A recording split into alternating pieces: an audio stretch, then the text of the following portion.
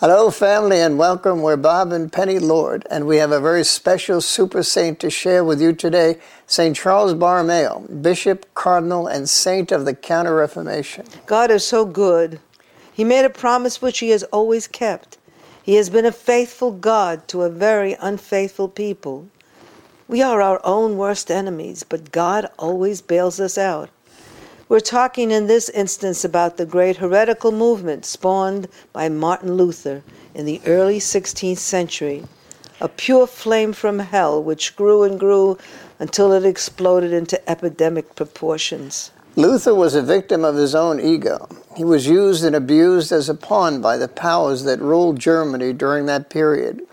By the time Martin Luther was dying, he had lost all power. The Reformation had gotten completely out of his control. Luther had to prepare himself to meet God the Father and explain how and why he left the people of God at the mercy of maniacs and wholesale murderers such as John Calvin in Switzerland, Henry VIII, and in years to come, Oliver Cromwell in England, Scotland, Wales, and Ireland. Luther made a statement before he died, "I wanted to get rid of one pope, I created 100 popes." Luther's massive and potentially devastating attack on the church of the 16th century put the people of God into a tailspin. He was allowed to spew outrageous heresies, encouraged and supported by the greedy government of the various principalities of Germany, who wanted nothing more than to take away the papal lands and not have to pay any royalties to the Pope.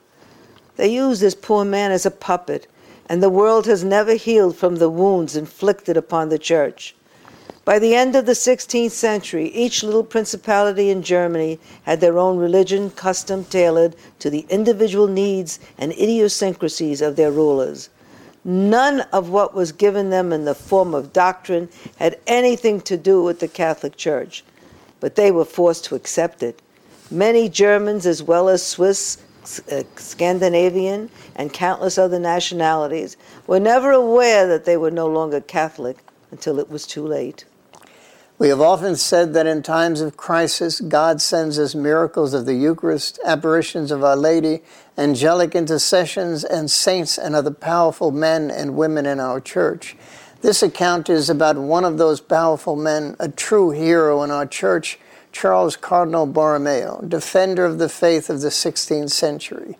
He was one of God's soldiers, along with Ignatius Loyola, founder of the Society of Jesus, the Jesuits, Philip Neri, and Pope St. Pius V, who did battle against Luther, Calvin, and all the betrayers of the church and became heroes of the Counter-Reformation. St. Charles Borromeo is one of the 4 saints who are attributed with fighting the most for the Counter-Reformation against Luther and Calvin. It might be God's sense of humor, but Calvinism began right across the Alps mountains in Switzerland from where St. Charles was born. Calvinism became a devastating effect on the church and on the people of Switzerland. It was the most brutal form of tyranny that we've ever heard about in the history of the church. And yet the Lord, right near there, brought a young man into the world who would be a powerful member of our church. Many miracles took place through the intercession of Charles Borromeo, and none of us know much about them. We must tell you about Charles Borromeo. The CCD program that you attend today was instituted by Charles Borromeo. The seminaries were also instituted by Charles Borromeo. So much of the wealth of the church. In the time of St. Charles, the bishop of a diocese was headquartered in Rome, near the Pope. It was Charles Borromeo who instituted the practice of a bishop living in his own diocese. Our saint was born in northern Italy in the little town of Arona, right on the beautiful Lago Maggiore. He came from a very well-to-do family and was to come into the world just at the time when things were getting very difficult with Martin Luther. St. Charles' home was constantly filled with bishops and cardinals and priests. His family was a very religious family, and although he came from a well-to-do family, and his family was always part of the group in the church, he never considered himself above anybody. If anything, he wanted to give what he had away so that he could be more like the people he served. At 12 years old, Charles received the clerical tonsure and was given a Benedictine abbey in Arona by his uncle Julius Caesar Borromeo. Charles looked upon this gift as more of a responsibility than a means of adding to his personal wealth. As young as he was, he made a point of using the income from the property solely for the maintenance of the abbey, his religious education, and his care of the poor and the homeless. For a while, he was the custodian or executor of the estate. He just couldn't handle it, so he gave it over to his brother. He didn't want anything to do with finances or any of that part of the castle. In preparation for a career in service to the church, he learned Latin in Milan. He attended the University of Pavia.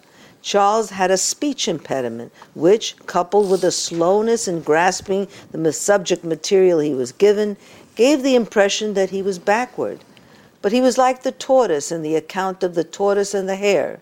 He was slow but solid. Everything he learned he would use to defend the church of the 16th century. Charles, a model student, fought the label of being slow by excelling in his studies. He showed great strength, imposing the most stringent demands upon himself. Because of his prudent behavior and demeanor, he was held up to other students as an example of chastity, which was badly lacking in the university. He obtained his doctorate in civil and canon law at 22 years old. His uncle, a Medici cardinal archbishop, upon being elected pope, made Charles a cardinal deacon before making him a priest, as well as administrator of the Archdiocese of Milan, which had been without an archbishop for some time. Charles was ready to assume his role in the Archdiocese of Milan. However, his uncle the Pope had other ideas. He brought him down to Rome to work at the Vatican. In Charles, the Pope knew he had someone he could trust, someone who had the reputation of getting the job done. Charles was made legate of Bologna, Romagna, and the Marquis of Ancona. Then he was named protector of Portugal, the Low Countries, the Catholic cantons of Switzerland, as well as the orders of the Franciscans, the Carmelites, the Knights of Malta, and many others. Charles was becoming a very powerful man in the church, and he was still not a priest. He did hold minor orders, however, at age 23. His slow, methodical approach did annoy some people in the Vatican, but there was never cause for concern. The assignments were always executed to the exact degree of excellence of which he was expected to perform. Everything was customary and systematic. He was never harried. Although Charles did not know why he was needed in Rome, the Lord did.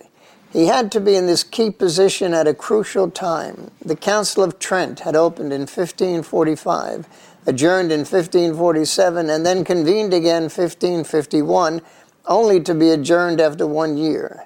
The work never completed, it was never brought to conclusion, and none of the Reform's doctrines had been instituted. Until and unless all the Reform's dogmas, doctrines, and declarations were formalized, the whole Martin Luther controversy would still be up in the air. Until the questions raised by him and his fellow heretics were answered definitively, their errors clearly condemned, dissidents would use this to lure the innocent away from Mother Church. It was unquestionably one of the most important councils the Church had ever convened. To understand the Pope's problems, in 1552, Pope Julius III and his people were victims of strong pressure by the German princes. Protestants had been invited to the council in the spirit of reconciliation, but their demands were so ridiculous it was impossible to concede to them.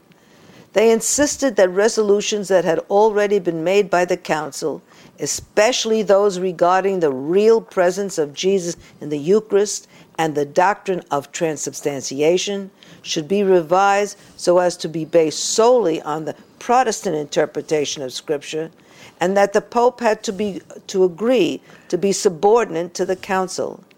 In addition, war broke out between France and Germany. The bishops left the council and never returned. The council had arrived at only fragmentary results, dogmas left incomplete. Only a fraction of the controversies with the Protestants had been doctrinally resolved. Still less satisfactory were the reform decrees, leaving unanswered urgent petitions by the bishop. In 1553, Julius III had prepared an extensive reform bull to cope with the many unresolved practical problems, but he died before it could be published. When Pope Pius IV, Charles' uncle, was elected pope, he vowed he would reopen the council and bring it to conclusion.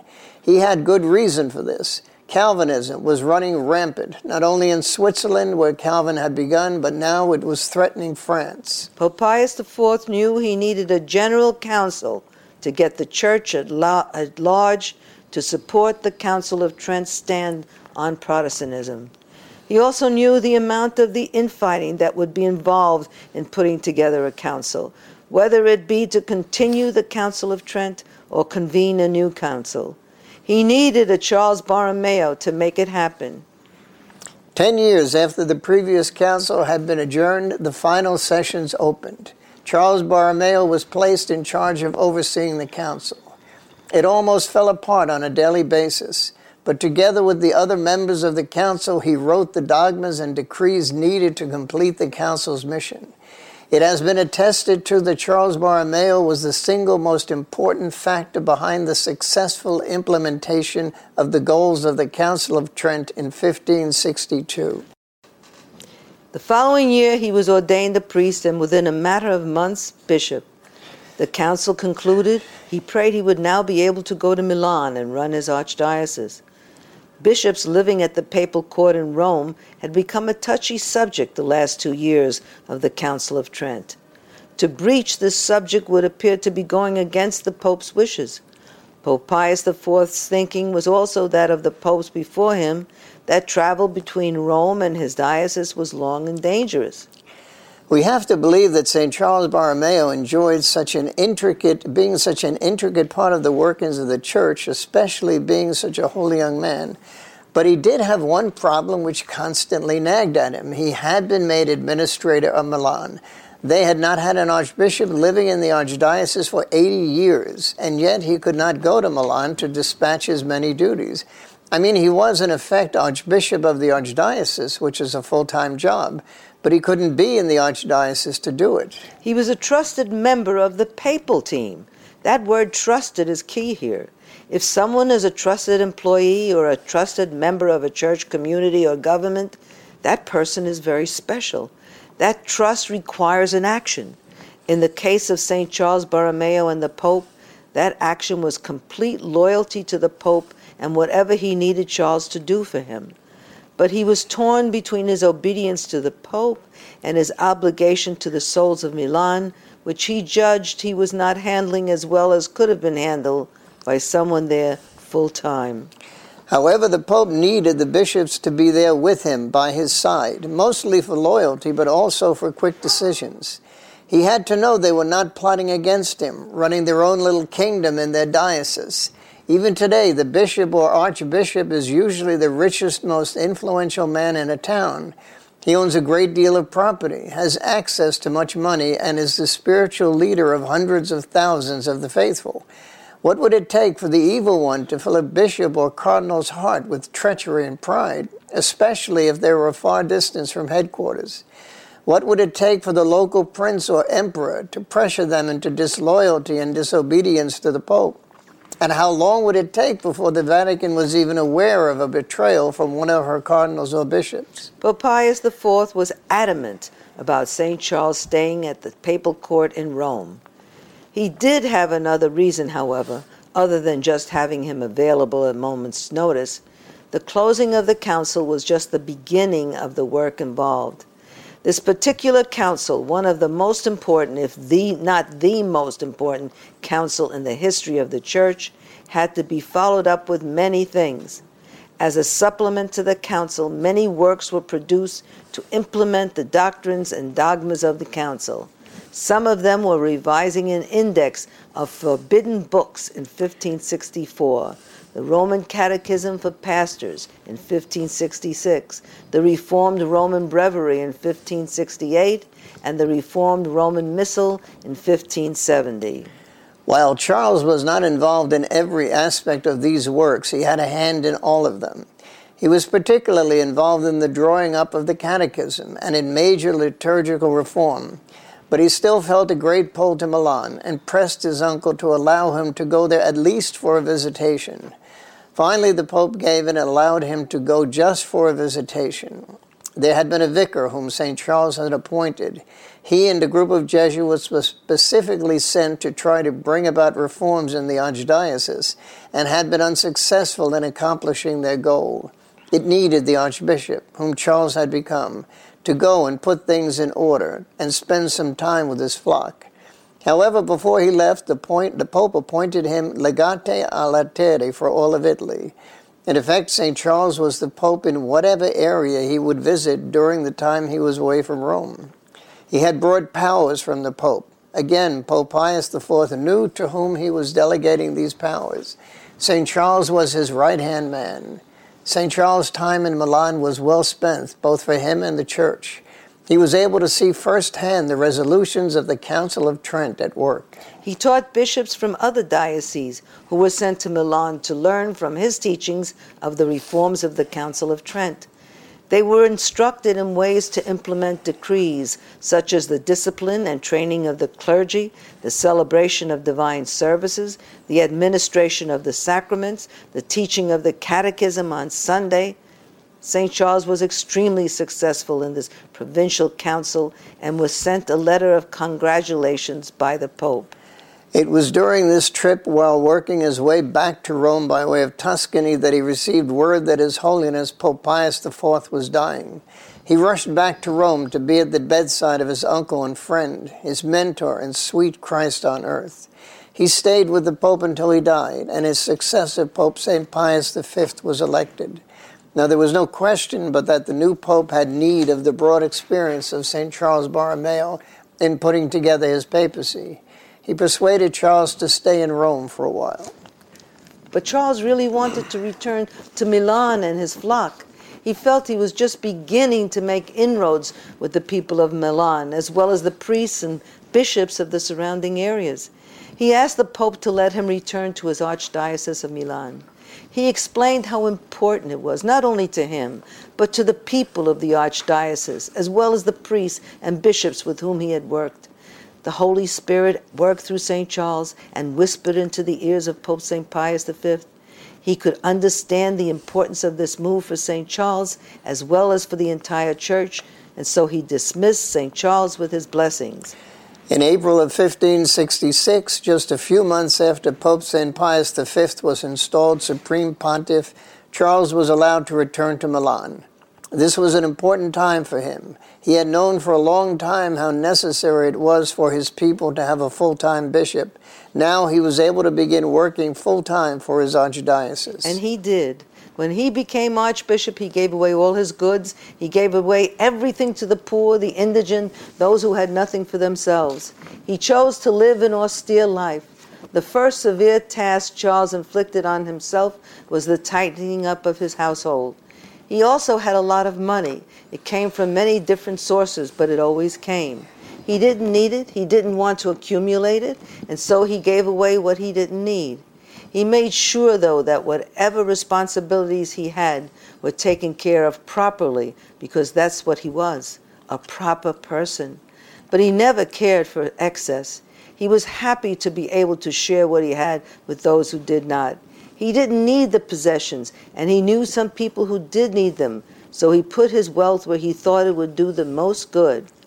When Charles was allowed to return to Milan for good, he found a raggedy archdiocese steeped in abuses and excesses, but more than anything, a flock without a shepherd. He was a powerhouse of energy.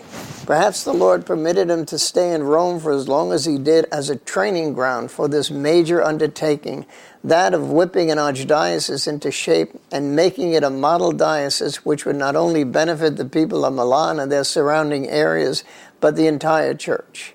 The people loved him. He was so filled with the Holy Spirit as he spoke to his spiritual children, they could not but be filled with love for him. They actually looked forward to persevering in virtue and suffering for the sake of the kingdom because he made it such a loving way to live. He instituted so many reforms, it doesn't seem possible that one man could have done all of this.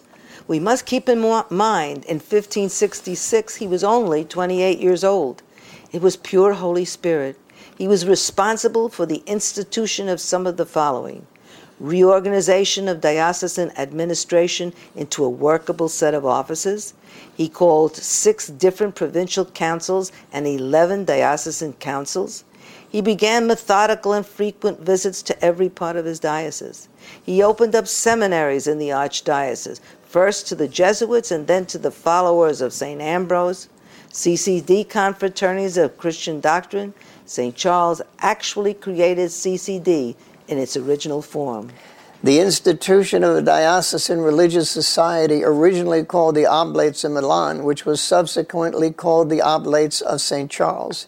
He opened schools and cultural and social institutions. He provided shelters for street people of his day called wanderers, the neglected, reformed women and orphanages. Today we call them the marginalized and the disenfranchised.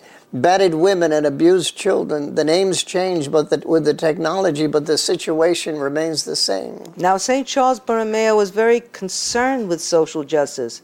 If you just look at some of the reforms he was responsible for, you know his heart was with the people. He sold and gave away most of his possessions, or at least those that were his to give. He opened shelters for the poor. He opened and financed schools. St. Charles Borromeo was able to accomplish all of this without compromising the faith. This is an important point that we have to make here. In addition, he was a mover and shaker of the Council of Trent. Sweeping reforms were made.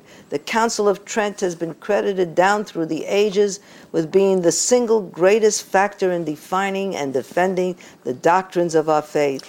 But what did the Council of Trent affirm and defend? The Eucharist, the Mass, the primacy of Peter and our popes, the priesthood, the sacraments, everything that we as a church profess today was solidified in the Council of Trent. And St. Charles Borromeo was a leading orchestrator of those reforms. He did not water down our beliefs. He didn't play down the faith for the acceptance of a few, or of many for that matter. He didn't decrease the values which he had been given down through the ages. He was catering to the same problems in our society which are prevalent in our church and in our world today, and yet he held fast to the teachings of the magisterium of the church. St. Charles did not feel the need to be popular or liked.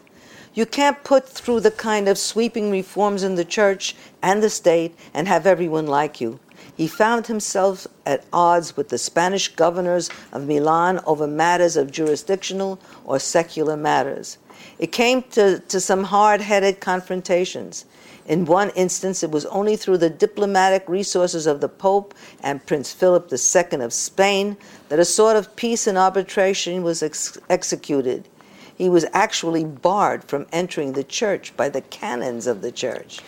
When St. Charles would persist in his right to make an episcopal visit to a church, soldiers from one of the Spanish dukes shot at him with a musket.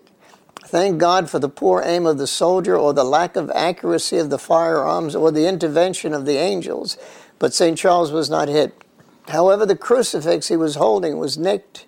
Another time, St. Charles was in his home praying with the members of his household when a paid assassin shot at him at such a point-blank range, it could only have been the wings of the angels which caused the bullet only to graze him slightly. His reputation grew outside the Diocese of Milan as well. He began making apostolic trips to other dioceses such as Brescia, Cremona, and Bergamo, all to the east of Milan. He made missionary trips into the Italian and German Alps to those who had been victimized by the widespread lies of Protestantism. In his travels to Switzerland, although John Calvin had died prior to this time, his heresies were firmly entrenched there. St. Charles took his life in his hands to evangelize there, but he did. He burned out at an early age, 46 years old. He was on retreat when he came down with a fever at the end of October 1584. He was brought back to Milan on a litter. Within 3 days, he was dead. We believe that he had done all that the Lord had wanted him to accomplish in a very short period of time. 26 years after his death in 1610, he was canonized by Pope Paul V. There are many miracles attributed to the intercession of St. Charles Borromeo. There are so many, in fact, that there is no way that they could chronicle them in all their paintings, but they did. They chose 24 of his miracles to show in his church, the cathedral in Milan, for 8 days prior to and on his feast day on November the 4th each year.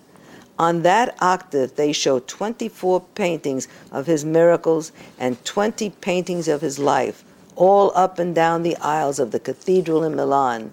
It's a beautiful thing. We would like to share with you just a few of those miracles. One of them has to do with a 5-year-old child who suffered greatly from a large open sore on his left side, which would not heal, endangering his life. On April 18, 1602, at 1 o'clock in the morning, his mother was kneeling in front of a painting of St. Charles, pleading for the cure of the boy who was asleep. After 3 hours, the child woke up, called to his mother, and told her he was completely cured, as St. Charles appeared to him and touched him with his hand where he had the sore. In another instance, it's told that in July 1603, a mason who had a great devotion to St. Charles was building a house for a man in an area outside of the city. It was very hot. At noon, he rested inside the church of St. James. St. Charles appeared to him and said, "Brother, get out of here because the church is going to fall down." The man rushed out of the church, warning bystanders of the danger, but none of them believed it. However, at that instant, the church crashed to the ground in front of their very eyes. St. Charles Borromeo was a majestic role model, a very special role model, a role model for bishops and cardinals. Everybody needs role models, but especially those in authority who have been entrusted by God to shepherd his children.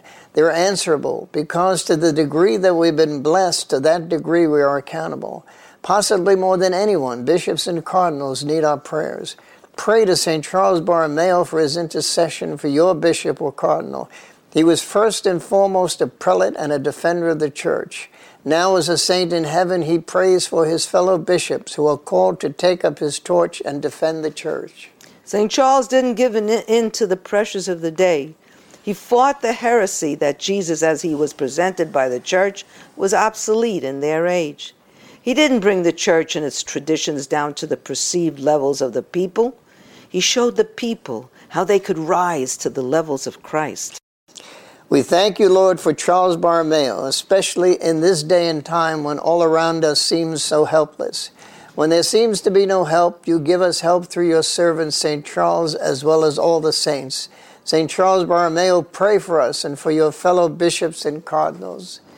We love you. God bless you.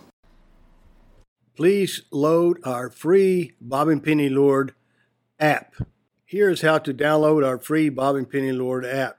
Simply, with your iPhone or Android device, go to the App Store, search for Bob and Penny Lord app, and download it. It's that simple. Here's what you can do with our free Bob and Penny Lord app. Number one, there's a link to our marketplaces, our websites, our blog, and this podcast. The second link is to our Bob and Penny Lord TV channel, where you can access all of our videos as seen on EWTN, plus a whole lot more. Thank you very much.